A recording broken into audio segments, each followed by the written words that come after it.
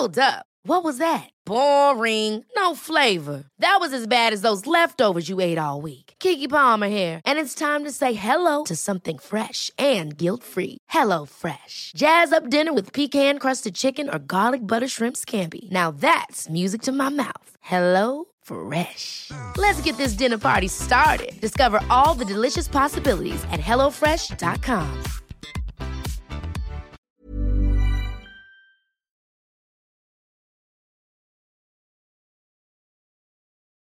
Experience the thrill of the race with Scale Extric, proud sponsors of the Motorsport podcast.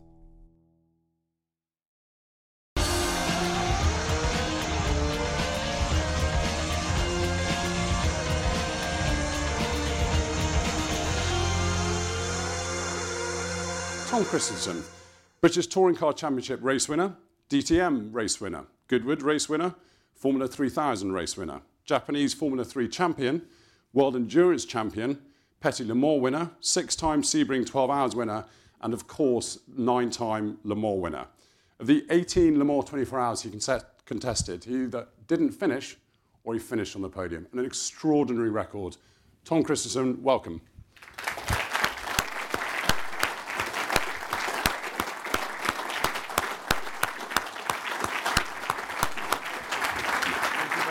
Tom, grab a seat. Thank you. Oh, thank you very much. I mean, the picture, it's actually, I didn't know that my nose was that bent. but it's sometimes in life, it's good to see that. So it could be worse, yeah, Tom. Very nice photo. Yeah, it could be worse, it could be my nose. Look, the Le Mans Centenary, we met up this afternoon and talked about this year because it's such an enormous year. You're sort of run off your feet. Do you know, when you went to the event, I think in Paris, and you were with Jackie Ickx, Derek Bell, Emanuele Pirro, Henry Pescarolo I saw was there. I mean, the huge number of Le Mans wins. Has your place in the history of the race kind of sunk in? Are you kind of comfortable with it? Yeah, I think now after my retirement, it's kind of, but it's just that when you're in it, it just goes so fast in that sense. But Sanguin, it's simply a great evening we had in Paris last night at the Rodin Museum, and we drove these cars up, and then when we stand there in our, everyone was in black tie. We were in our driver overalls for that event, and just stand there with I think, I don't know exactly how many wins it was we had together, but I mean, Jackie and me is 15 plus 5 of Derek, that's 20, plus 5 from, so it's 25, so it's 29 wins, I think, with plus 5 drivers. Yeah. So of course, the story just goes, and one is talking, one is listening, and one takes over. And there we have the cars, which we drove up onto the stage. I had the pleasure of driving the Bentley, the 3-liter Bentley, which won Le Mans, as many people know, in 1924. A similar car did the fastest lap the previous year, which was the first ever Le Mans in 1923, where the Jeanette Walker won the race. And Bentley had the fastest lap, but not the win before the following year. So this car, it's very extraordinary. I mean, it drives at what you would say, are you saying around 100 miles an hour, I think, on the straights? 100 years ago? And the steering is probably more of a guide than a precise instrument. Yeah, it's sailing a little bit, but nevertheless, it's pretty cool. And then Jack Ickx drove the GT40, a similar car to what his debut at Le Mans, I believe it was 1966, when he did his first race at Le Mans. Derek Bell drove the Porsche 917, the Langheck, the Golf car. Emanuele Pirro drove the Ferrari. Yeah. Which the 512. It's the one from 72, I think. Yeah, it's a beautiful car with Mazzario driving at that time. So, and then Henri Pescarolo drove his own Matra, the one he won with Gérard Larousse, the final victory. I was going to ask this near the end, but obviously, you know, we'll get on to what you do kind of now and the racing you still do. there are some drivers that can just switch off. They retire and they're done and they're quite happy. Jackie Stewart is a sort of prime example. Did you find it tough going back to Le Mans for the first time, not driving? Yeah, Jackie Stewart was there last night as well, among others. But it was it's difficult to make the decision to stop racing. That was very difficult. And that took me a lot of time to do that. But when I did it, I wanted to do an extra race to prove that I was still and trying to feel that you're still going out on top. My last race was in Brazil, 2014. We finished on the podium, best Audi, but we didn't win. But I still believe I did a strong race. So in that sense, I still believe that I can just jump back and do it the same. So this is what I do when I miss it. Yeah. That's how I think, and that's how I kind of do when I work for TV, both around Le Mans or Formula One. I use all that sort of passion and energy and put myself in the driver's seat in that way. So that has been very helpful. But I certainly miss racing at times, but I don't regret my retirement at all. It was a perfect timing for me, and don't forget I was 47 when I retired. So it's still look young. Yeah, but absolutely, Fernando Alonso. I interviewed him in Baku on the grid. I said, "Hey, you good? It's good to see you. the old guys going strong." Yeah. Yeah. Let's talk about '97, your first experience. We've actually got a photo of you at that race. It was funny because you were so busy with your single-seater career, and you got a very late call-up for '97, didn't you? Yeah, I've just spent 5 years in Japan. As you said, I won the Formula 3 in Germany and then in Japan, driving all kinds of cars in Japan. I really love Japan. That's really important for me. And I think that helped the foundation for somebody calling me. I was actually doing 3,000 in Europe, and I was playing tennis with one of my best mates, or relatively, because he beat me in everything I did. So obviously very competitive, but it was very good for me to train whatever we did. In the winter it was squash, in the summer football, and now it was tennis. And then I got a call on a thing is 97, on a big mobile phone I had at that time, and it was ringing. And I don't think if I hadn't been behind there in the third set, I might not have answered the phone. And there was this German guy, Ralf Jüttner.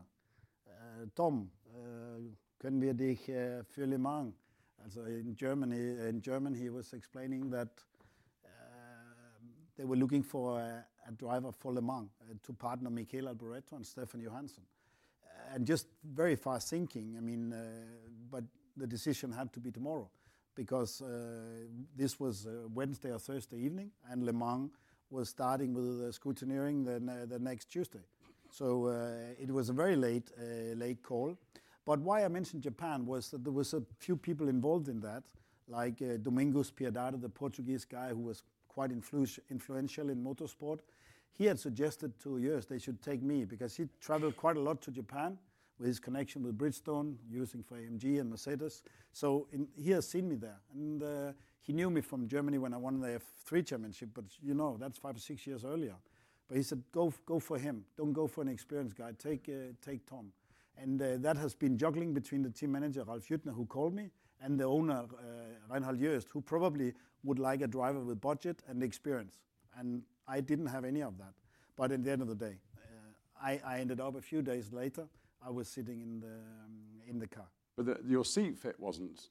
It was a bit of a wake-up call, wasn't it? No, the seat fit is, it's really a great anecdote for my career because I flew down for a seat fitting out, meeting the team, but the team had left. So there was only the secretary, Ralf Jüttner, and the boss, Reinhard Joest, there. And we made the contract, and we agreed, but then he showed me around in the workshop where he had several cars from the past when Reinhard Joest drove himself. There was a lot of beautiful cars. But then in the corner, there was a monocoque, and there was one mechanic who was sweeping the floor, And he said, oh, by the way, that's the test car from last year. That's exactly the same chassis as you're going to drive, which was the TWR Porsche, which is actually a bit based on the Jaguar as the chassis. The chassis is identically to the Jaguar chassis. I jumped up in the monocoque, and they said, oh, you see, everything is inside from last year. That's Michele's seat. And partnering Michele Alboreto, I said, yeah, it's perfect. I absolutely sit perfect. And then I realized the guy stopped sweeping, and he looked at me, you jump in a car and you say everything is perfect. But he was doubting what I was saying. So he sort of came closer to me, and then relatively close, he said out loud, hey, junger Mann, bei uns der Schnellste bestimmt. So basically, he said, in our car, the fastest decided, because I said, if you can get the brake pedal a little bit back, then it would be perfect. Just the brake pedal a little bit back. And he goes, at our team, the fastest decide. And that's the only thing he said to me. And then he turned around and kept sweeping the floor. Seat fit done. Seat fit done. But you did put in the fastest lap on the race, didn't you, I think, in the early hours? Not in the early hours of Sunday. Yeah. I certainly didn't do it in the beginning, because I only got 17 time laps at Le Mans in 1997. So I was pretty full of adrenaline at the beginning of the race. I had to, during qualifying, I had to fly to do a Formula 3. I had to respect my contract to do a Formula 3000 test at the A1 ring, what now is known as Red Bull ring. So I flew down there with his private plane, Just, which he obviously still charged me for, to uphold my contract. So I was nervous, but I have to that Stefan Johansson and Michele gave me so much comfort and so much confidence in the way they brought me into the team. Ralf Jüttner as well. Always the thing, they never told me what to do, but they really embraced me in the perfect way of having a rookie coming into Le Mans. So in that sense, it is the way they didn't put pressure on me to tell me what they expected, but more, find your rhythm and then we go.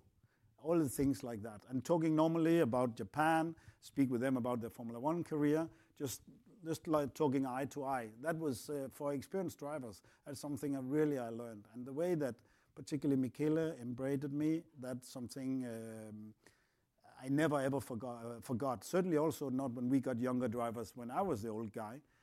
It was very important the way we get new rookies coming in, very talented drivers, but they didn't have to prove themselves on the first laps. Yeah, and you said you were very nervous at the start of it, but you must have relaxed into it, because I think during the night you did 3 stints, which is about the max people did then, and then they asked, well, if you're happy, do a 4th. You must have then known then, this is going okay. We were running near the podium, and when I was in the car the second time, it was really in the middle of the night, around 3 a.m. And through my third stint, that's when the radio call was a bit different than just on the German Boxenstopp, Sprit, Boxenstopp, Sprit, when they say pit for fuel and keep going. Suddenly in the third stint, he came on and said, "Schnellste Runde, sehr gut, sehr gut," means fastest lap, really good. And that's really lovely to hear when you're driving out there in the night and you're just delivering and looking for that rhythm. And now it's 5 days and I'm looking for that rhythm all the time. But it just kept coming and kept getting better. So when you get that news, it's fantastic. And then what hasn't happened in my 18 starts at Le Mans, maybe I'm a little, maybe it's more than 10 laps, but it's likely not much more. And I got one there, and that was a clear lap. And then after that clear lap, and it was the dawn was kicking in, and I was able to see a little bit more, as finding the apexes better and better. I don't know about that. It was. Never seen one in my life. No, that's not true. But the car must have found some at times. And then when I got the next message, it was, "Lap record, keep it steady now, Tom, keep it steady." Ralf Jüttner's voice. And when you get a German to speak to you in English, that's really something which is so you've done all right. Which took some weight off my shoulders. And at that point, it was really important. And then they asked for 4 stints, and I immediately just said yes, without thinking, without hesitating. And that's a little bit, probably that hurt a little bit towards Jürgen, the mechanic who was sweeping the floor, just to say, yeah, I can do a 4 stints. But in the 4 stints, I was close to cramps because, of course, the seat was not perfect. Nor the brake pedal. Nor the brake pedal. I mean, no, it's not true, but it was. But it's just I used so much energy trying to get into that rhythm. So honestly, I learned the first year it could very easily in the 4 stints have been a disaster, because if I had to stop with cramp, which you are, if you're getting cramp in a race car, you stop and you lose so much time. Yeah. And you are actually the victim of making the whole team as a victim. Yeah. So it didn't happen, but I was really, really close. And later on, we were close to the leading Porsche, and we had closed on. And then sort of the key moment was certainly for me during these times. And Ralf also later told me that was the time when I was able to get to the pace of my teammates. He thought that there was a chance that we could win. And the anecdote which he has told is that at the same time, Michele was getting ready after the 3rd stint to take over from me. And he arrives at the pit wall and is ready and is happy to see that we are going well. And then he heard the lap time about the lap record, and he said, to Ralf, he said, "Oh, fantastic. The circuit seems to be really, really fast." And where Ralf, he replied to Michele, "Yeah, especially for our car," yeah. Which is always a good point. But the 4 stints, I have to say I was lucky, because there I was close to being stupid in accepting the 4 stint. How did I don't know off the top of my head either. How long is 4 stints? It's close. It's 4 hours is the maximum you are allowed to drive. And the 4 stints back then, it's nearly 50 minutes times 4. So it's going to be 3.5 hours maximum. Blimey, it's a long time. And then you won first time out. Did you, looking back now, did you appreciate the enormity of what you'd done? Not quite, but I was of course extremely proud, extremely happy. But when I got in the car the next time, I got so much potassium, I got so many bananas, because I was afraid of the cramp feeling I had early in the morning. But when I got in the car, I was in the car when the leading Porsche retired. We had been closing on them all morning, and then they had a temperature issue, and when they burst into flames, I passed the car after the second chicane, and I was on the radio and said, "Did you see that? Did you see that?" And of course, you are excited, but you also see you are afraid of what happened with the driver. And I saw, fortunately, Ralf Kellner had jumped out of the car, and of course was devastating, leading Le Mans. And that was sort of also the reply I got from my team. "Hey, focus, focus, focus. We saw it, focus." And that was the reply back to me. But I would say the confidence I got back when after the team it was a 1-car team. There was just 12 mechanics, and I had they had the Weissbier from Hofbräu. They had the sausages barbecued up at the team tent after, and the mechanics. At this point they sort of started to talk a bit to me, a little bit. Very experienced Joest mechanics, and that was good. They were happy, and there I got the confidence to my beer just to go over to Jürgen, the guy sweeping the floor, put my finger in the back, and just whispering to him that Jürgen, next year the brake pedal, little bit back. Yeah. That's but you see, it's small things. Yeah. And small things could also have turned out wrong. If I had got cramp, I might not have been sitting here. There are small things which is always creating destiny. Well, we're going to move on to sort of the other side of Le Mans, which I'll call it. But just, I should have said at the start, there's going to be an opportunity for all of you to, well, maybe not all of you, because we might be here till midnight, but lots of you to ask questions at the end. So, do have a think of any questions you'd like to ask. And Jason, up at the back, is going to be jogging around with the microphone. So please think of some questions. I've mentioned the other side of Le Mans.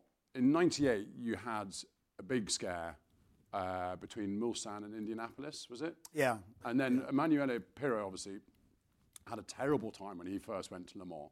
And so many people have had big accidents and it hasn't ended well. You must have been aware of that side of it throughout, from the first laps you did through to 2014. Yeah, I think, yeah, not every lap, but you have moments. There's obviously a lot of traffic in that sense, and there's always some. You have to shave pretty near by when you're overtaking. I think the '98, what you think is what there was with BMW Williams, and we had a super low aero car. It was with the Raffinelli team running the car. I was with Steve Sober and Hans-Joachim Stuck. And the BMW asked me to qualify the car, I came there, I had the lap record from the previous year. We had car number 1. So there was great expectations. There was a lot of good and strong cars. But in qualifying, the circuit was drying. And by the time I come off the wet tires to intermediates, the speed went up, less resistance, more top speed. And then suddenly going down to Indianapolis at the kink, the last kink, which is also famous later on. A couple of years later, we saw another car with a German manufacturer near Stuttgart, not Porsche, when they lift off and went airborne. And fortunately, with that time with Peter Dombrek, everything was fine. So this is 2 years earlier, and I had a similar, very close call. I'm just getting up to the speed, and suddenly at the kink, I just feel the front washing out. But you're doing 332 or something like that. So you're really fast, and when the steering gets light, it's just a reflex being put the brake foot on the left foot on the brake pedal, and just stabilizing a little bit. But I ran out of road, and I was on the grass. But the car dancing on the grass, thanks God it didn't dig in, and I just brush the barrier a little bit and bring it back to the circuit. On the radio, hey, big trouble. I lost the steering arm or something like aerodynamically issue. And driving into the pit, into the garage, and engineer, the Italian team, they look at it and checking everything, they lift up the car. And after a minute, they say, oh, everything's good.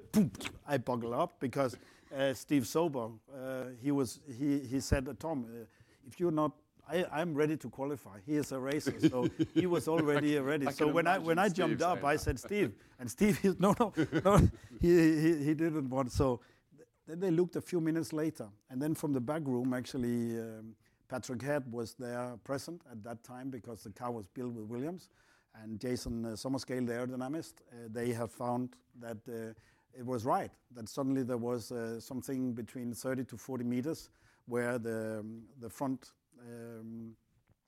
the dampers, they could see that they were getting no pressure on. So I was very, very close to have taken off. And what happened was there was an issue on the floor where the floor with some the way they have sort of connected it. There was a mistake in the way they have assembled that. So they fixed it. And I think it took them about 20 minutes, and we were running out of time because there was not much time left in qualifying. And they said, now we have fixed it, Tom, and put me on slicks. And I went out, and I did 10 or 12 minutes. So obviously, I did 2 or 3 laps, and we qualified. And we were ready to race. But I would say at that time there was a bit of pressure. Mm.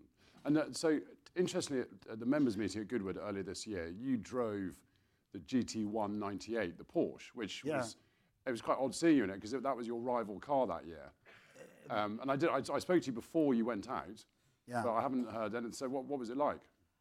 It was really nice to drive and also to speak to the mechanics and that's what Goodwood can. You know, I drive the rival Porsche GT1 winning car from 1998, and back then we could have a sneak into the garage and try to look, and they would close the door or whatever, and vice versa. And then a Goodwood you can drive it, but at Le Mans.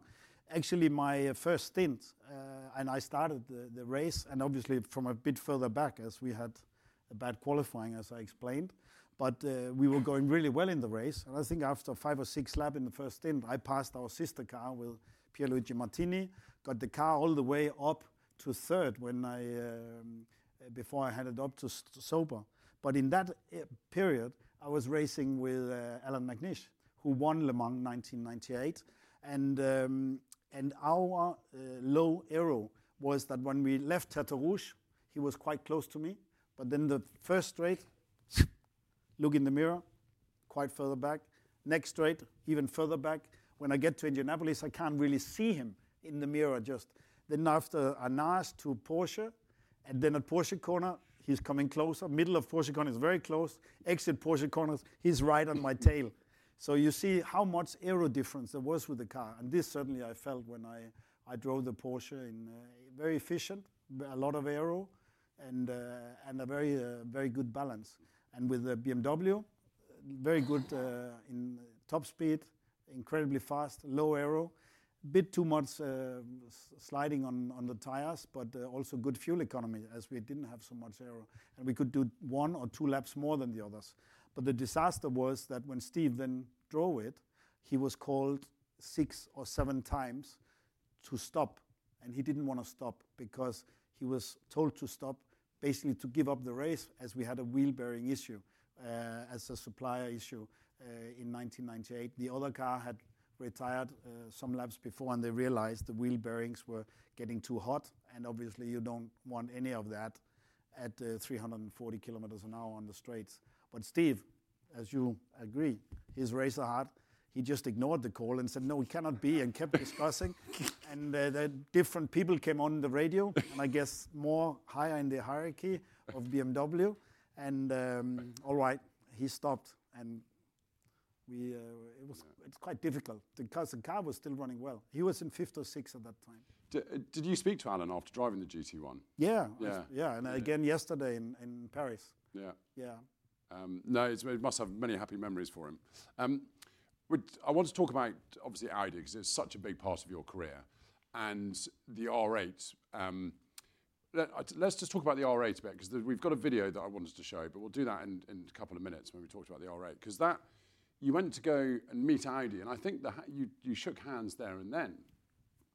Yeah, I had 2 years with BMW. Now we talk about the disaster year. The following year, 1999, I had the biggest lead we have ever had at Le Mans. And if I may say that, I felt a long time we could win. Certainly even the 17 minutes after JJ had the crash, 3 hours before the end, 3.5 hours before the end, as there was a suspension failure on the damper. So it was my biggest disaster. But 17 minutes, we were still leading after we had retired. That's a big lead we have had. But of course, everything happens for a reason, and the winner is the winner, and it was not us in 99. But BMW pulled out because they went into Formula One, and our sister car won in 1999. So obviously, fantastic, your brother wins, so you're very happy in the family. But I had to look elsewhere, and then I went to Audi. They would like to see me, and I visited Dr. Ulrich and been shown around the sort of what I can say now the old workshop, which is an old iron what do you call factory in near and next to sort of the Audi factory itself, and they have a lot of bungalows because the team had sort of extended a little bit, but it was rather small. But Dr. Ulrich showed me around after we had our initial agreement, and he met the mechanics, saw what they had planned, saw the drawing of what was then the R8 LMP1 car, and it was really fascinating. And at that time we gelled very well, and we gave each other a handshake that I I wanted to go to Audi. There was a lot of other opportunities, which there was not really before in my career, but certainly due to my first years now at Le Mans, I had the luxury problem of being able to choose, which was, of course, very remarkable for a small kid from a gas station in Hobro. We all think of Audi now as multiple Le Mans winners. They've done DTM. They've done so much in the last few decades. But actually, when you walk through that door, they hadn't achieved that much in motorsport in recent years. So, I mean, did you feel as though it was a gamble, or were you quite confident that what they had was what you needed? Yeah, it certainly was. I mean, there was a lot of people telling me. Certainly, even people from BMW, they said, "Don't go there." They were sort of laughing because we had driven in circles around Audi at that point in 1999. So there was a lot of people telling me it would be a wrong move, but I had a very good feeling. So not saying I was in doubt, but it's really great. You have the ability and possibility to race with somebody you feel attached to, and that feeling I had with Dr. Ulrich and the people I met on the floor in the garages.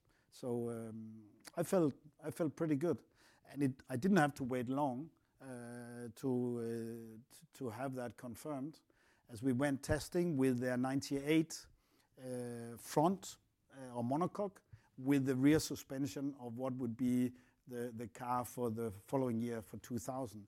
And Magnesia as well had signed. So we were both joining the Sebring test. And at that point, we both gave our feedback. So one from Porsche, one from BMW. And I think that sort of all gelled with Audi's already very experienced lineup of Frank Biela, Emanuele Pirro, Dindo Capello, and Michele Alboreto. So in that sense, it was a lot of experience coming into Audi at that point. So winning Sebring 3 months later with Biela Pirro, it was confirmed. It was the right thing to do, because I could go past the BMW tent and say... Drivers tend to say that when you get into a good car, you know within a lap. Is that true with a sports car like the R8? Yeah, not within a lap, and certainly not at Sebring, because Sebring, as you know, is... You spend most of the time off the ground. Yeah, off the ground, and 5 different kinds of tarmac, but I mean, what the initial issue were, they were really bad Audi on the bumps, and when that was solved, it became a lot more stable and a lot more drivable. And initial things like they had the cooling on the front of the car on the 99 car, so it was incredibly hot for the driver and the feet, and the way this was all changed with putting beautifully at the side for the R8. And the R8, learning from their first initial car to the R8, which became it is the most successful car at Le Mans history, because 5 times the R8 model from different teams. As you know, I raced for many different teams, but just with the R8 alone, it was for 3 different teams. The official Audi team, and then the Go team, the Japanese little team, and Champion Racing from America. But 5 times, and I was, of course, fortunate that 5 times I was one of the drivers. Ever catch yourself eating the same flavorless dinner 3 days in a row? Dreaming of something better? Well, HelloFresh is your guilt-free dream come true, baby. It's me, Keke Palmer. Let's wake up those taste buds with hot, juicy pecan-crusted chicken or garlic butter shrimp scampi. Hello Fresh. Stop dreaming of all the delicious possibilities and dig in at HelloFresh.com. Let's get this dinner party started. I'm Sandra, and I'm just the professional your small business was looking for. But you didn't hire me because you didn't use LinkedIn Jobs. LinkedIn has professionals you can't find anywhere else, including those who aren't actively looking for a new job, but might be open to the perfect role, like me. In a given month, over 70% of LinkedIn users don't visit other leading job sites. So if you're not looking on LinkedIn, you'll miss out on great candidates, like Sandra. Start hiring professionals like a professional. Post your free job on linkedin.com/achieve today. Yeah. One of the extraordinary facts about your career is between 2000 and 2005, you won 6 Le Mans on the trot. Yeah. I mean, extraordinary. And so one of those years was with Bentley. And I do always hear some people saying, oh, Bentley, it's just an Audi with green paint on it. But I was talking about it with you this afternoon. It's not, is it? No, it's not. And I happen to know there's a very detailed book coming out about Bentley. It will come out this year. It's 20 years since that victory. And it's 20 years since that victory was celebrated next door here at the Savoy. But I don't think we should go in detail about that party. But just before we brush over it, who did you sit next to? Just tell me how that happened, because it is quite... Everything, after Le Mans, everything happened quite fast. There was planned this great drive through Paris from the Champs-Élysées to the Eiffel Tower. And there was so much traffic. There was so hot, incredibly hot. Derek Bell, the ambassador of Bentley, drove the winning car, and we were all on Bentley blowers, the drivers behind, celebrating our 1-2 victory. The engine has not been started since after it was parked at the Eiffel Tower. So a few days later, we should more or less, on this PR tour, we should have the team celebration with the sponsors and friends of the team here at the Savoy. And I happened to come alone, so I was asked by the boss and said, "Tom, I've arranged. You will be with the wind drives. You will be the head table, and is it all right? You will be sitting next to the daughter of Wolf Bonato." And immediately go, "Yeah, hey, yeah, wonderful." Not realizing that she is obviously an old lady. She was 85 years old. So I have to say I've never experienced an evening like that. I was not aware of her pedigree, and she was the first woman to fly through the sound barrier. She is absolutely even more brave than her father. But you had her doing pit stop practice. Yeah, but that was her. So we did, in the middle of the ballroom after dinner, she wanted to sit in the car, and we wanted to time the exit and entry. And she was a very remarkable woman. And we kept a little contact, and unfortunately she passed away in May, I believe it was in 2008. So she didn't see sort of our win at that time with Capello and Magnition, which was certainly a very good year. I didn't answer you with the Audi. It's not an Audi at all. The Bentley is a British-built racing car by RTN, designed by Peter Ellery, and it's you can say it's 100% British, but it's true that, of course, the Bentley racing program was only possible due to that Volkswagen Group bought a Bentley, and they wanted to go marketing as you go racing, and they wanted the Bentley Continental. What a lovely road car it is, was built at the same time. But the car is absolutely entirely British. It has an Audi engine, which is a little bit bigger volume due to the rules of having a GTP car, which is a closed prototype, whereas the Audi was an open top car. So they had a little bit narrower tires, a little bit more Hubraum, a little bit more engine capacity. But then the efficiency from a closed car on top speed. But nevertheless, they were there for 3 years, and I joined in 2003. And what a good year it was, and what a party it was here next door. Now, let's talk about Audi. But before we do, I'm sure some of you have seen the film. It's called Truth in 24, and it was a film that was done, I think, 2008. And this is a 4-minute clip from it, but we thought earlier that it sums up so much about why Audi was so successful. So let's see if we can watch that. The Audi strategy has taken everything into account, including the weather, because it always rains at Le Mans. This is what we've got on the weather. Yeah, you've seen it. We have our own weather system there. We have our own radar. We can predict rain to 3 minutes. So we knew the rain was coming. Did know, for your information, when you next get to Mulsanne corner and Porsche curve, there could be some very, very light drizzle. Audi's moment has arrived. We knew it would be a big advantage, and we were ready for it. Simple as that.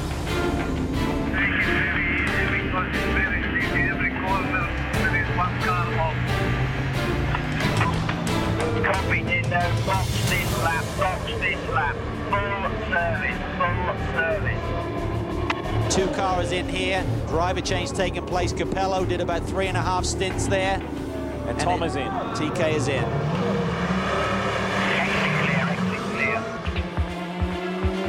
By the time Kristensen climbs into the car, Villeneuve's lead is down to a minute. The Formula One and Indy 500 champion is no match for Mr. Le Mans.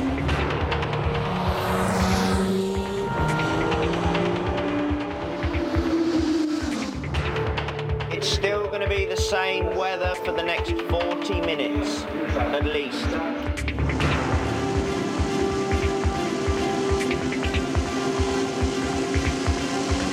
When you think of comfortable driving, this isn't it. Dark, greasy, traffic. Very late around the outside there of that slower GT car. And now the road looks clear for a little bit. You look up in the monitor and the pitch black and the big raindrops are coming down and you see them going, 310, 315, 320. It's pitch black. And you just get, it's amazing. It's an amazing thing. At night, when you are on the right tires, you get into the rhythm. You really feel like you are one with the car. The very fast corners, you don't see the apex of the corner before you're actually there. So you drive really a lot on your determination, you drive a lot on your confidence. And at night, when you are fast, there's nothing better.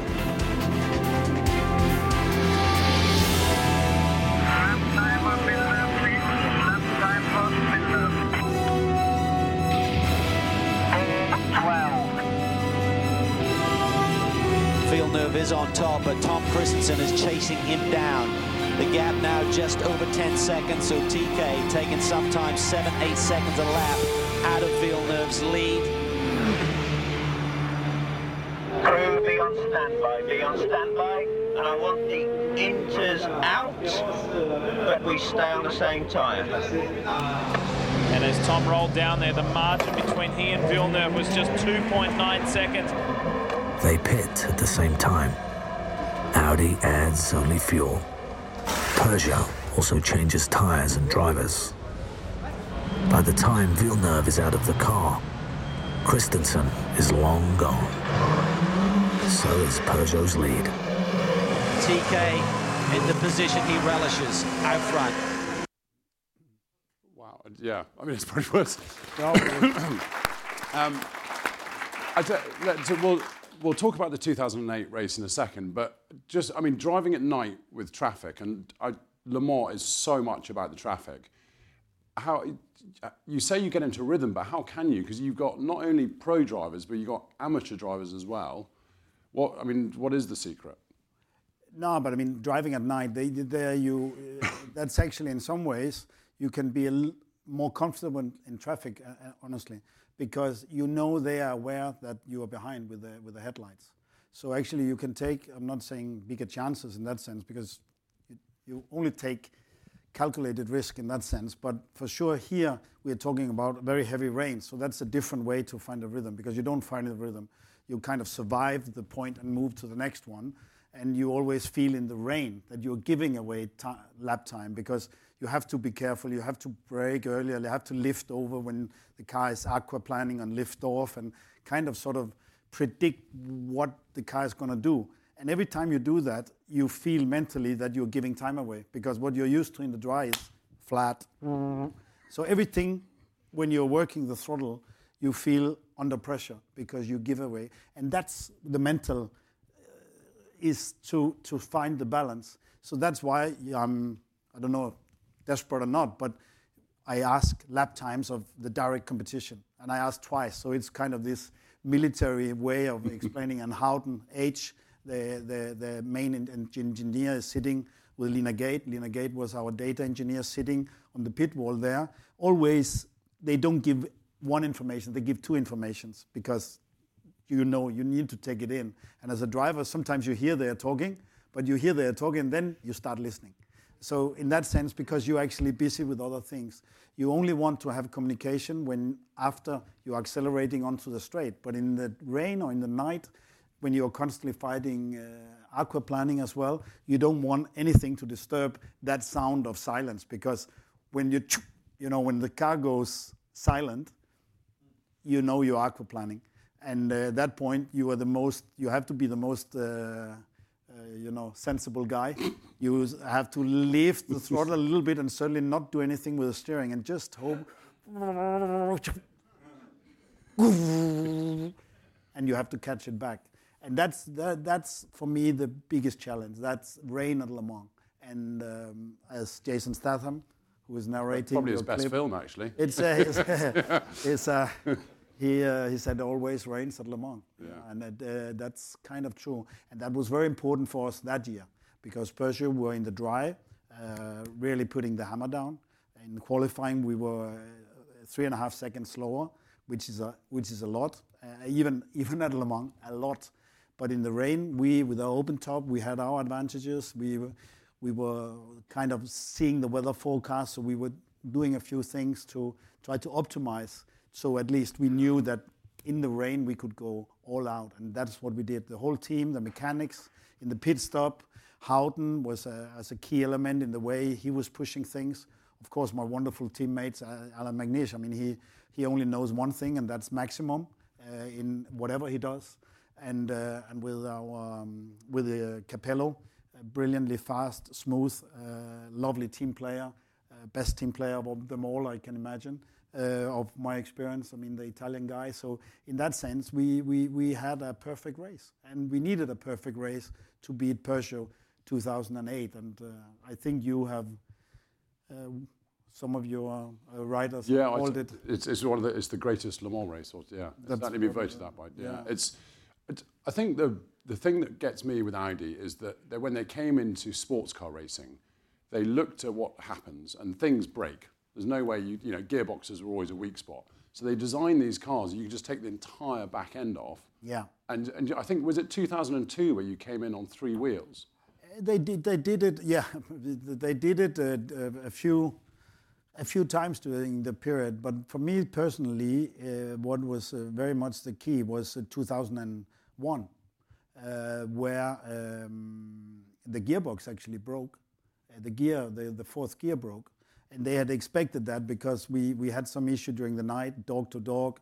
So every time when we changed to fourth, we were told to stay flat. We now had, my first Le Mans was with H-pattern gearbox with the Porsche. With BMW, it was a sequential gearbox just up and down. But then with Audi, already I suddenly had power steering and we had paddle shift. But obviously that means that it's only every time you change gear that you can only do it in one way. And in 2001, there was 19 hours in the wet. So a lot of times we have this difficult to get the traction down, you short shift, or you were coming off the throttle because you were sliding with the rear. And so the gearbox was really, really struggling. And then I ran out of fourth gear, broke in the middle of the day. On Sunday, we were in the lead and we have been really pushing hard. And the engineers tell us, keep pushing hard because we might have to do what then at the end of the day happened. I lost the drive and changed gear up, low ref, being told to go straight into the pit lane and straight into the garage. And I jump out of the car and they just go full attack. And I see so many mechanics working on the car. I'm standing at the wall, taking off my helmet. Biela is jumping into the car. And it's just, they're working incredibly hard and it looks like a big casino. But I follow with the eyes and I see one of the mechanics. That's Uwe. Uwe is the chief mechanic on the yellow car, our sister car, who is running second, which is still on the track.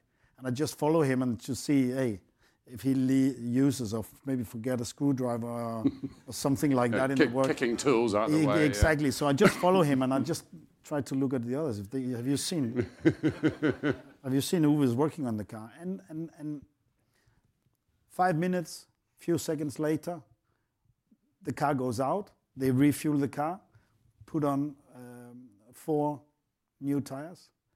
The car didn't start. It didn't start. And then it started, and he drove off. And it just drove out, and maybe 12 or 14 seconds in front of the yellow car. Right. And I still look at Uwe, and he turns around and goes berserk in German. Ja. Geschafft. Neuer Rekord. New record. That's the fastest we have done. And I look at him like feeling my trousers just falling down and getting red in my face and said, Uwe, fantastic. Really, really well done. That shows the philosophy of Audi, that when you are asked to do a job, you do your job perfect you can. And actually, Uwe was, among other mechanics, there's Thomas, there's Fritz, they're all, Dieter, they're all really good. But I remember just Uwe was always trying to test that yet again. Because if they could change the module, if there was a problem with the suspension, other car had what you mentioned, the wheel coming off or having an accident, but they changed the module from the engine and back. Differential, suspension, exhaust, gearbox. And they did it in less than 6 minutes. Amazing. I think we've actually got a photo of the back off the car. I mean, it was a whole new way to go racing, but I think they then banned this, didn't they? This was banned at the before the life of the R8. They banned that. I believe they banned it in 2003 or 4. Yeah. But it was a good way to go racing. And Uwe is the guy laying over there on the right. Stealing a wheel gun or something. No, he just shows the true spirit and that 5P that Audi stands for. You know, proper preparation prevents poor performance, and that just shows with a hand sign. So as you know, any racetrack, it's full of sound, noise, whatever. But if somebody puts up the hand, it's just a sign to everyone to be alert. Hey, something's going on, or listen on the radio, or we need to do something. Everyone does it, but Audi did it earlier and did it really good, and I love that experience with them. You mentioned sound there, the diesel car. Yeah, I've got to ask about that because, you know, you don't look at change lights if you're driving a car all the time. You know, you just do it by sound. And when did you first test the diesel car? Or actually, I'll tell you what. When did you first hear about it? Because you must have thought it was complete madness, didn't you? Yeah, and that's also why I was so concentrated in 2005, where we were quite a lot slower than Pescarolo car. I thought they put a little ACO, quite some damping on the R8 with 50 kilos more weight, less air restrictor, and a more narrow rear wing. And Pescarolo cars were really fast, and it was really important for me because I thought that's the last chance I will ever have to win Le Mans, because there's rumors about that the following year, if I stay without it, will be with a diesel car. So during the summer and during the Le Mans 2005, we have heard a little sniff about that. And then in, I think, end of November, beginning of December, probably beginning of December, I drove the car the first time. And there had just been an initial test, which was done by Frank Bieler. But my first time driving the car was actually in Paris. I drove it around the Eiffel Tower at around Trocadero. And this you can understand, that's pretty much a marketing effort to present our TDI 12-cylinder in Paris, because we knew maybe as well that Peugeot was also on the way. So the fight which we had the following years, and we just saw the clip before, we had a gigantic fight and a great respected fight with Peugeot. And I know Rob is in here and he's not so happy with that. Is that correct? Because you were voting for the lovely manufacturer from France with the golden retriever on the front bonnet there. You know right? Yeah. But they were they're obviously amazing team. What was it like to drive the diesel? Initially, a lot of power at low revs. The weight distribution of the car was wrong, so you had a lot of, because not only the engine, the V12, you had, drive shafts, gearbox, differential, everything was so large to take the enormous grunt that came from the engine. And then you talk about sound, so you hear the engine pretty fine when you're in the car until a certain speed. I would say around 220 kilometers an hour, 150, 140 miles per hour. Then it's sort of the sound takes over from the air. So start whispering you have the wind noise from the open cockpit. And then you brake and you hear it again. So it has this cool supersonic sound. I remember the Beretsky, who was Juan Beretsky, Beretsky was he was the father of the engine, and he called the sound sexy. I didn't agree with him, but I agreed with that it had a way of kicking you in the ass, that you really had a lot of power. But Juan Beretsky, sadly we don't have a photo of him, but if you haven't seen what he looks like, do Google him, because he looks like just the kind of guy that would build a diesel engine for Le Mans. Didn't he say that sound was wasted energy? I think I seem to remember seeing that. And that's why, that's true. Yeah. And then he used the word I mentioned before. Right. Okay. Before we're going to come to do some questions in a bit, but I would just like to, because obviously '97 your first Le Mans, and then all the way up to 2014. I think you said the first Le Mans you had, was it 17 people for one car, in terms of running it? What was it like by the time you finished? There without him, and when we were times 4 cars, works cars. So I think I counted one time 153 in the book of when you take everything with, because there's the VIP hospitality, and when you take the whole thing, it was a lot of people. And the way in Germany it's done, everything is done on the surname, and that's what you on first name with everyone. So it was a little bit complicated when you look at sort of the team book. But it was great. I had 16 different teammates over 18 years at Le Mans. I drove for how many different teams? I mean, there was Joest, then there was Raffanelli, then was a great Schnitzer team. I really loved that with BMW 99. And then with the Joest, with Audi Sport Team Joest, which was then joined by Audi. Then there was Bentley. There was the Team Go, the little Japanese team. Single car again, like the first year with Joest. Then the champion team, and then back to Audi Works teams until my retirement. So I think in that sense, 7 teams over the 18 years. So I met a lot of people, and I felt also the development over the 3 decades of the cars, mentioning before how the gearbox was and the engines also coming from a natural aspirated V12 to a twin turbo V8. In the end, to a single turbo hybrid car with a V6 TDI engine, V12 TDI engine, twin turbo. So quite a lot of different, the way it also developed. And also the light and simple things like that, how that developed probably prolonged my career a little bit in the way that that also developed. In the end, you had laser high beam and LED. And in the first, on the Joest Porsche, it was small halogen pointing in, probably roughly, not in the so perfect direction. Yeah. Extraordinary. Let's just quickly discuss Le Mans now, because you can measure the success of a championship or a race by many different ways, but surely the number of manufacturers this year, but especially next year, we're in a golden era, are we not?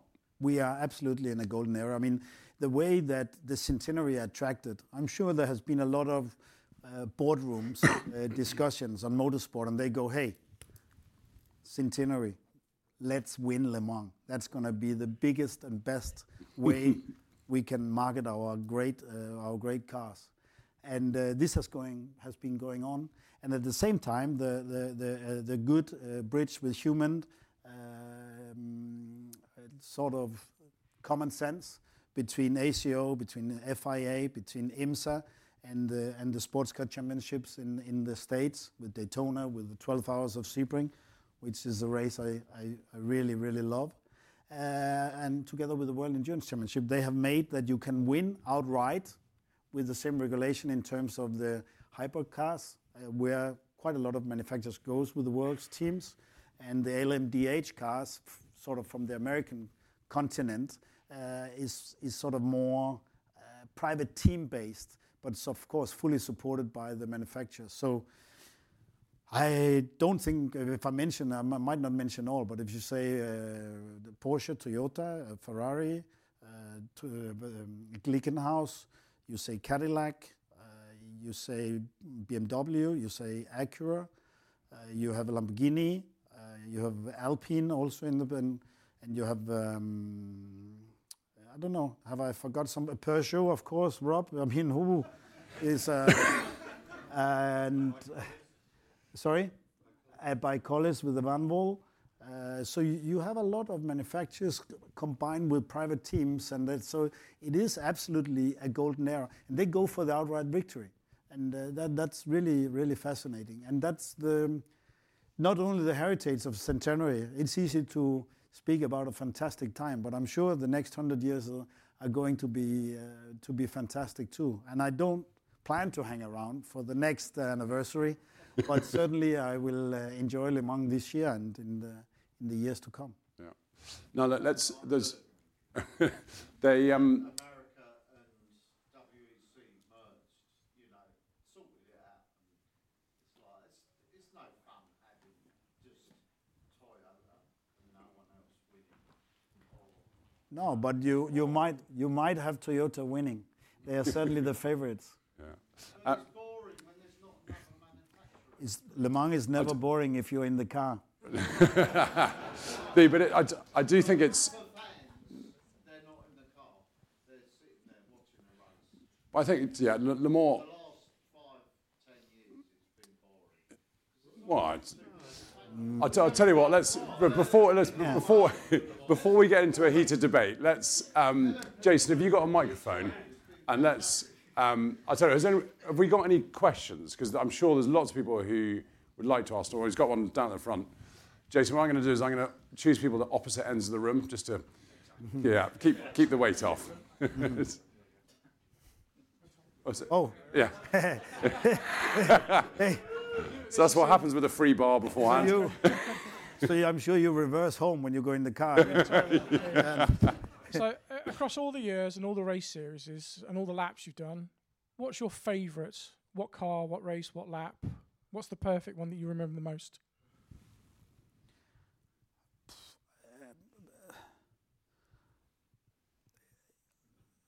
I think when you the rhythm at night at Le Mans, so it's going to be a hot day during the night at Le Mans, and I probably I would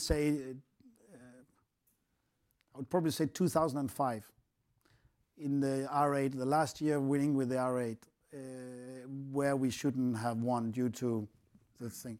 That summer day, that summer night, that's the best. And if you sometimes can get a small feedback from the engineer, then you are it's absolutely wonderful. Then everyone else can sleep. But if I just get a little thumbs up in a way, in the wording I read from the engineer, and I feel the next lap is going to be that tiny little bit faster, because that's what we are. We are trying to make the next lap a little bit faster all the time. I'm going to do a quick follow-up question. Have there been times at Le Mans, even perhaps when you've won the race, that you found stints, ignoring the wet weather, found stints just really difficult and hard to gel with the car? Yeah, not all the time, because you get to the rhythm, but for sure you can be fighting to get on the leading lap. You can be fighting that nobody should catch you. So there's always something on there. But 2005, the later in that race, it was so hot that actually the asphalt broke up, and there was protecting a lead, and I just taken over the car. There was a slow puncture on my teammate Marco Werner. So when I got in the car, we knew that I had to stretch the fuel for at least at a 2 pit stop. I could extend that the stop would be a lap later. At the same time, the Pescarolo was coming back on us, so it was quite troubled. And as the asphalt broke up, at the end of the day, it likely turned out to be an advantage for us. But when you go through asphalt where it's sort of the sandy bit is on it, it's quite slippery. That's one thing. But the worst is to look for rhythm in the rain at night, and when the cars are aquaplaning and cars are spinning. That's absolutely the worst to find. Or with local rain. Local rain means that you are always at period of the track on the completely wrong tires. But if you don't sort of can find that if half the track is dry, you can't go on wets because you will kill the wets to be helpful for the dry because the area of Le Mans is so large, and that's what is special at that race. So you have to drive very carefully with the slicks and the wets, or in hindsight, if it's so wet at that parts and we think it's predicting to go in that sense, you go on the intermediates. But the calls are really much down to the pit, and you heard the engineer, you heard Howden before. They can predict rain down to 3 minutes, as we have all the sectors A, B, C, D, E, F, and even G. We have as sectors to check where the rain arrives and how big intensity. And do you have spotters for the rain as well as the satellite? We mainly just have the satellite, but spotters we can have when it gets down to really that little bit of rain. And one year you had that local rain quite a lot was 2013, which was our last or my last win at Le Mans, and for many reasons it was a tough race for everyone, as we lost Alan Simonsen early in the race, and with the local rain it made it tough as well, incredibly difficult. Sorry, Jason, I just got carried away there. Have we got some more questions? Oh, there's one here. It's the grey end. Yeah. Can you hear me? Yep. Okay. Over the years, you've driven lots and lots of different cars, and you've won with a lot. But is there any car that you haven't driven at Le Mans that you wish you had? I wish I had been braking a little bit earlier sometimes, but I don't think I really wish for something. But it's true that when I was in Japan, I was driving for Toyota. I see you have a nice Toyota shirt on, so I'll go a little bit in that direction. And there was a chance I could join them going with the TSO 10, the Group C car at that time, and I did test for them in Japan and did well. But they wanted me to focus on the Formula 3 Championship, so it was a bit more with the Honda, with the Mugen, with the other teams. So I didn't go. I would love to have been driving at Le Mans with a Group C car. So either the Toyota, the Peugeot would have been nice that year, as actually the Peugeot won that year. But I did one race with Toyota and with Jacques Villeneuve and Eddie Irvine at a small circuit called Mine in Japan. And nobody really knew that when I started at Le Mans. So that gave me a little bit of a head start to have been driving one race with Group C in Japan the same year I won the F3 Championship. So for you, the Toyota. No, I was thinking more sort of the Group Cs and the Jaguars and stuff like that. The Jaguar, I mean, yeah, the Jaguar was obviously fantastic too, and a Danish first Le Mans winner from Denmark was John Nielsen, and I remember when I was doing karting and seeing him cross the finish line, that was also suddenly putting some motivation into me. But the Jaguar, as we mentioned earlier, is actually the chassis of the Joest Porsche, is the Jaguar. But otherwise, Formula One cars, I would like to have driven some of those as well. But you know, when you go to a buffet, don't eat it all. That's brilliant. There's a question in the fourth row. That's probably where I've been going wrong. That's exactly what I do.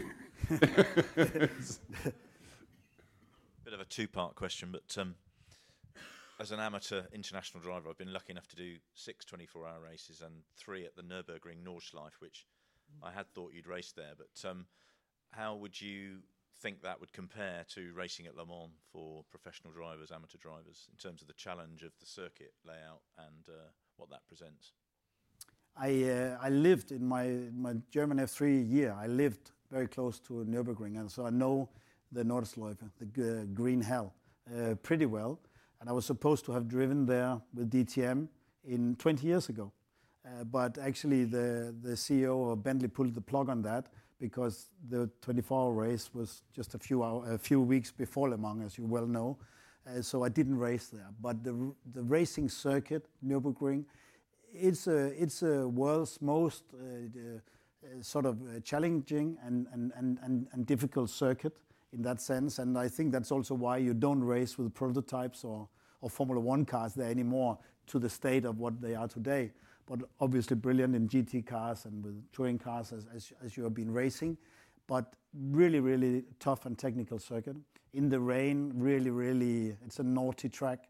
It really gives you a wrong feeling, wrong sensation of grip at different places. Sometimes under the trees, it's incredibly slippery. A lot of undulation. There's a lot of camber changes, a lot of blind corners, very narrow. And at parts, they obviously paint on the track. Even sometimes you think the next lap they painted a little bit more. Paint means less friction. And a lot of these things makes Nürburgring a racetrack where you really focus. At Le Mans in the old, I speak sometimes, I mean, one of the things we talked about with some of the older legends at Le Mans is that back in the day when there was no chicanes, they say it was brilliant, we could relax. And people was think, you're so brave. And said, no, we're not brave. We actually are relaxing. We're in the long straights. Of course they are brave, but they're not thinking. They are thinking they're in comfort, they're relaxing. And sometimes back then they also drove just 2 drivers at Le Mans. But with the chicanes, of course, it's much more physical. You just go to nearly top speed, but just with the braking and that sense. But Le Mans is a lot faster circuit than Nürburgring, and that's why there's an element of sort of an extra challenge there. But if there's a challenge for making mistakes more often, it's certainly the Green Hell, and I think the nickname of Green Hell speaks for itself. When I was lucky enough to work for Motorsport full time, I went to the Nürburgring 24 hours and did a piece on it.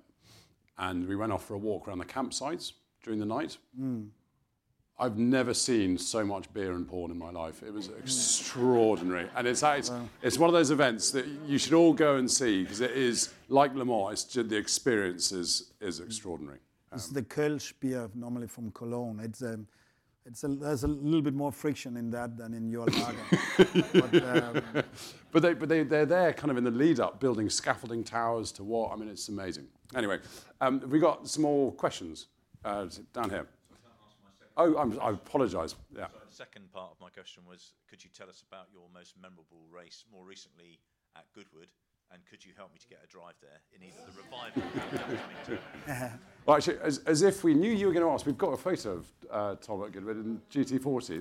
That's members meeting Gurney Cup, I think. No, I don't know. It's a few years ago, maybe. Yeah. I'm not sure. But I drove this year in the members meeting.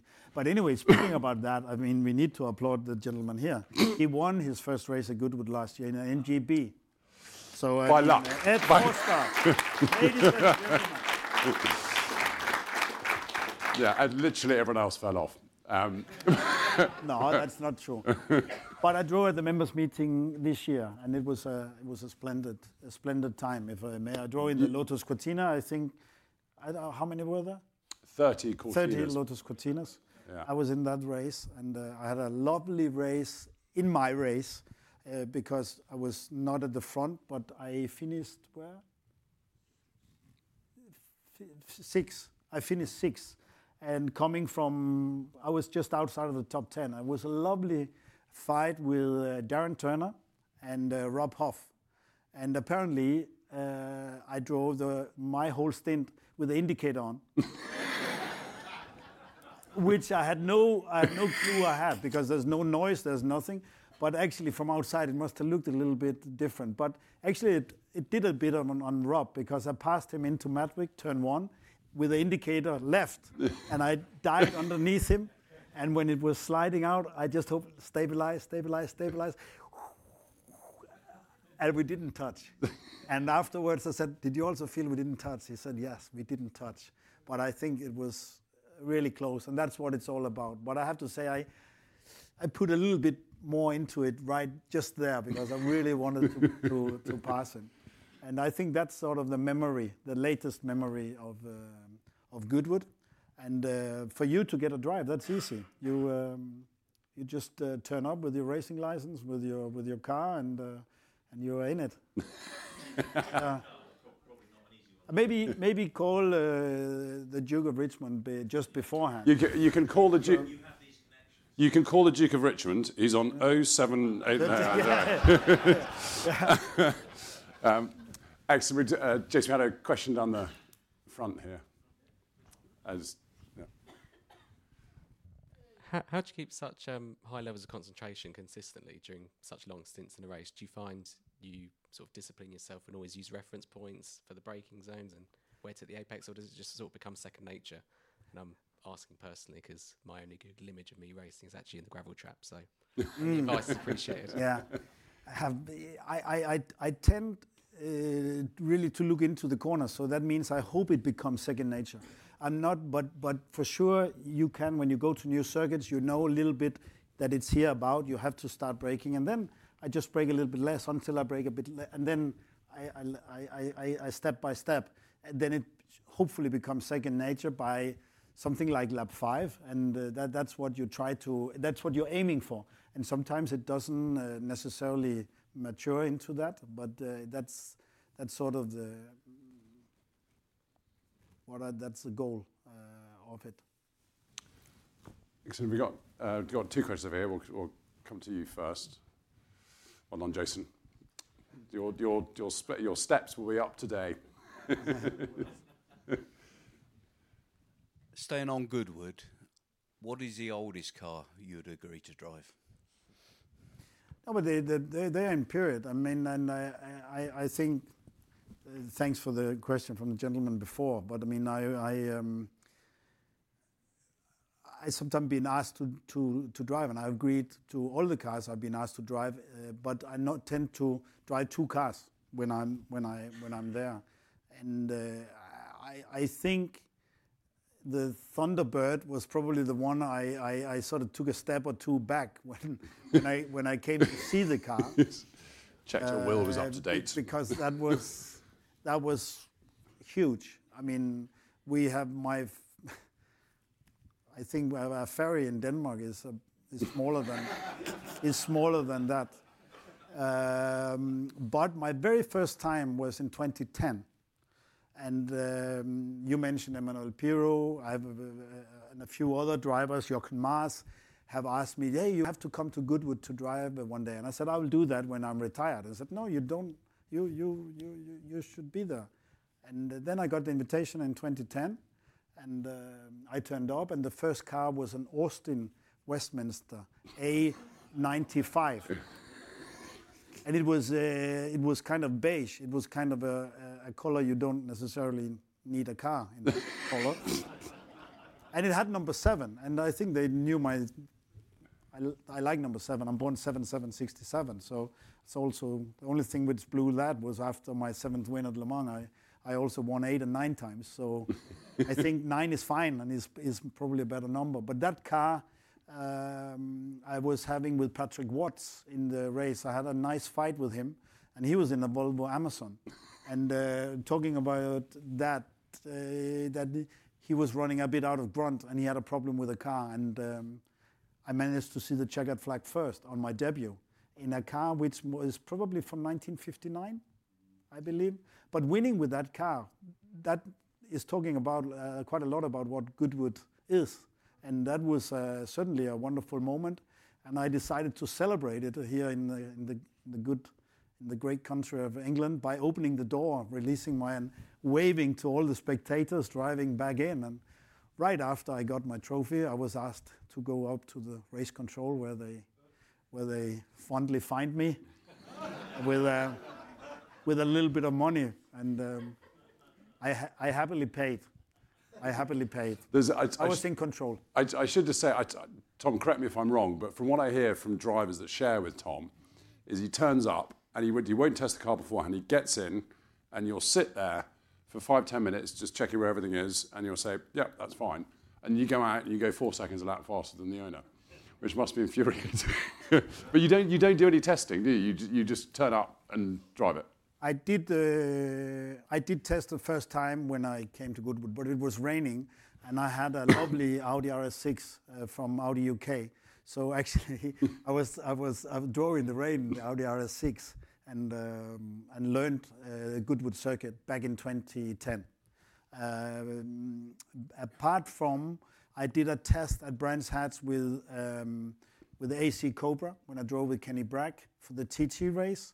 I did test beforehand, but all the other cars, and there you can mention the short wheelbase, lovely Ferrari. You can mention the Lotus Cortina. You can mention the Ford Thunderbird, the Ford Fairlane, Jaguar E-Type, Ford GT4. Yeah, but I didn't. That's the only one I did test with. The rest I just turn up, and I think that's what it should be. The guest driver should just turn up, and because that gives the best. It should not be too professional. Of course, we do the best what we can when we're there, and sometimes it gels, and sometimes it doesn't. But nevertheless, we are there for the history, heritage of the sport, and the Duke of Richmond and all his people there are putting up a great show, and really understanding the history of our great sport, including yourself. I mean, you're quite easy to spot there in the paddock due to your obviously long legs. Moving on very swiftly, we had a question up here, didn't we? Yeah, on the far corner. Yeah, we've got time for a couple more. It's probably a bit of a dumb question, actually.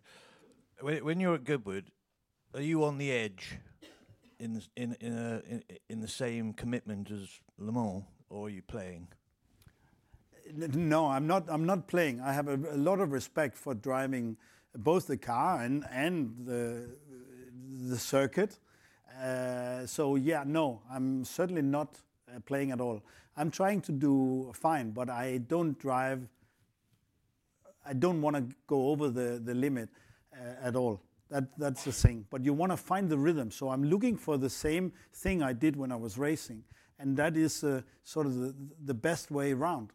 And that means with the low grip you have at this, we love to drive there, because if you're not sideways before you approach the apex, you're not coming around the corner. So obviously you don't brake very hard on the tires because they lock up. So you sort of brake and put the car out and let the car flow. That's lovely. And this you don't need to sort of to push, because then you make mistakes. So you're trying to look for a little bit of a different rhythm. But it's true that sometimes, I mentioned before, I maybe put a little bit more into it, because now I've been sitting behind him for these 4 or 5 laps. If I just put a little bit more. So that's when I'm fighting with that, what we are talking about, going towards where you are on the limit. And that's where I'm fighting with myself, trying to not to do that too much. But for sure I want to drive, and I do drive as fast as I can in this always. It has been so far new machinery. I think there's only been once where I have come back to the same car, and that's with the Ferrari short wheelbase. It's not a bad car to come it's back not, to, it's a wonderful, wonderful car. Yeah. All right, I think we've got time for one more. Here we go. Are you losing a little bit performance? Which year at Le Mans did you go the fastest down the Mulsanne Straight, do you think? In my time? Yeah. Was with the BMW in, probably in 98 with a low aero. We were more than 350. And then in 99 we were 350, maybe 351 in 99, and a little bit more in 98. But then that was too low on aero, which we learned from that. So obviously it was not a winning car. That was the end of the day, the Porsche. But we were strong. But during the night we would probably have fallen a bit back. Am I right in thinking also that down the Mulsanne, because it's a normal road through the rest of the year, you do have sort of dents in where the cars usually go down it? It's not a completely flat surface, is it? No, it's undulating a bit. I mean, it feels a little bit like you're coming out downhill after Tertre Rouge. It goes a bit downhill, a dip, and then it sort of levels out. And then it's quite flat all the way until the second chicane. After the second chicane, you come out and it goes a little bit over the hump, which is also brushed off the hump. That was where one of the car manufacturers from Germany, not BMW, but where they had, and we had earlier on a blue car, Courreau, from the same manufacturer, also at the time with the Group C. Over that hump, they were flying. That's eased out, but it goes a bit uphill. Then you have Mulsanne corner, and after Mulsanne corner, you're feeling going a little bit downhill towards the first kink, and between the next kink, it's kind of flat before it then has the hump before in Indianapolis.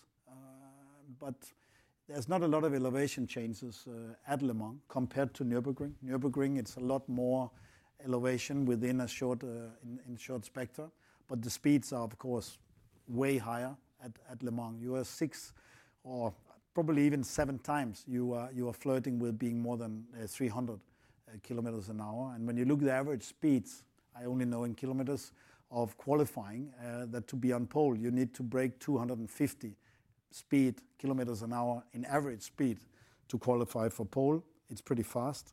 And you need to flirt around more than 220 in case you want to win the 24 hours.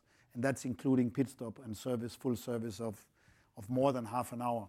So if you add that in, your average speed during those 24 hours, 200 and plus 20 kilometers an hour. So everything is happening pretty speedy. So that's also why when you look at the cars, think of them with the average speed.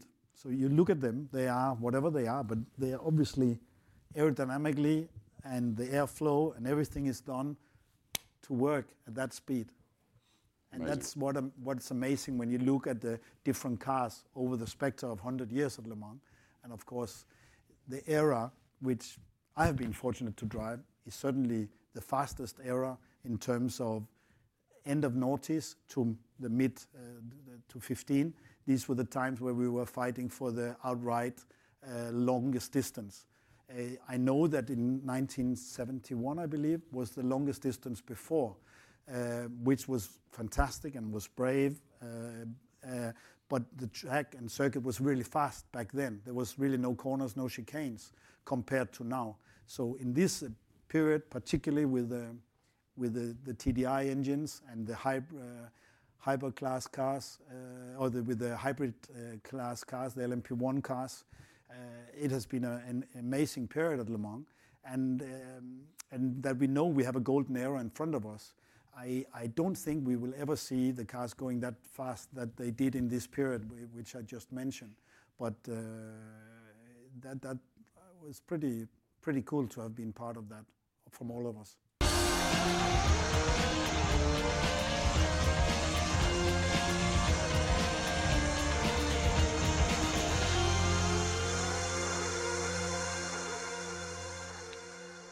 Experience the thrill of the race with Scale Electric, proud sponsors of the Motorsport Podcast.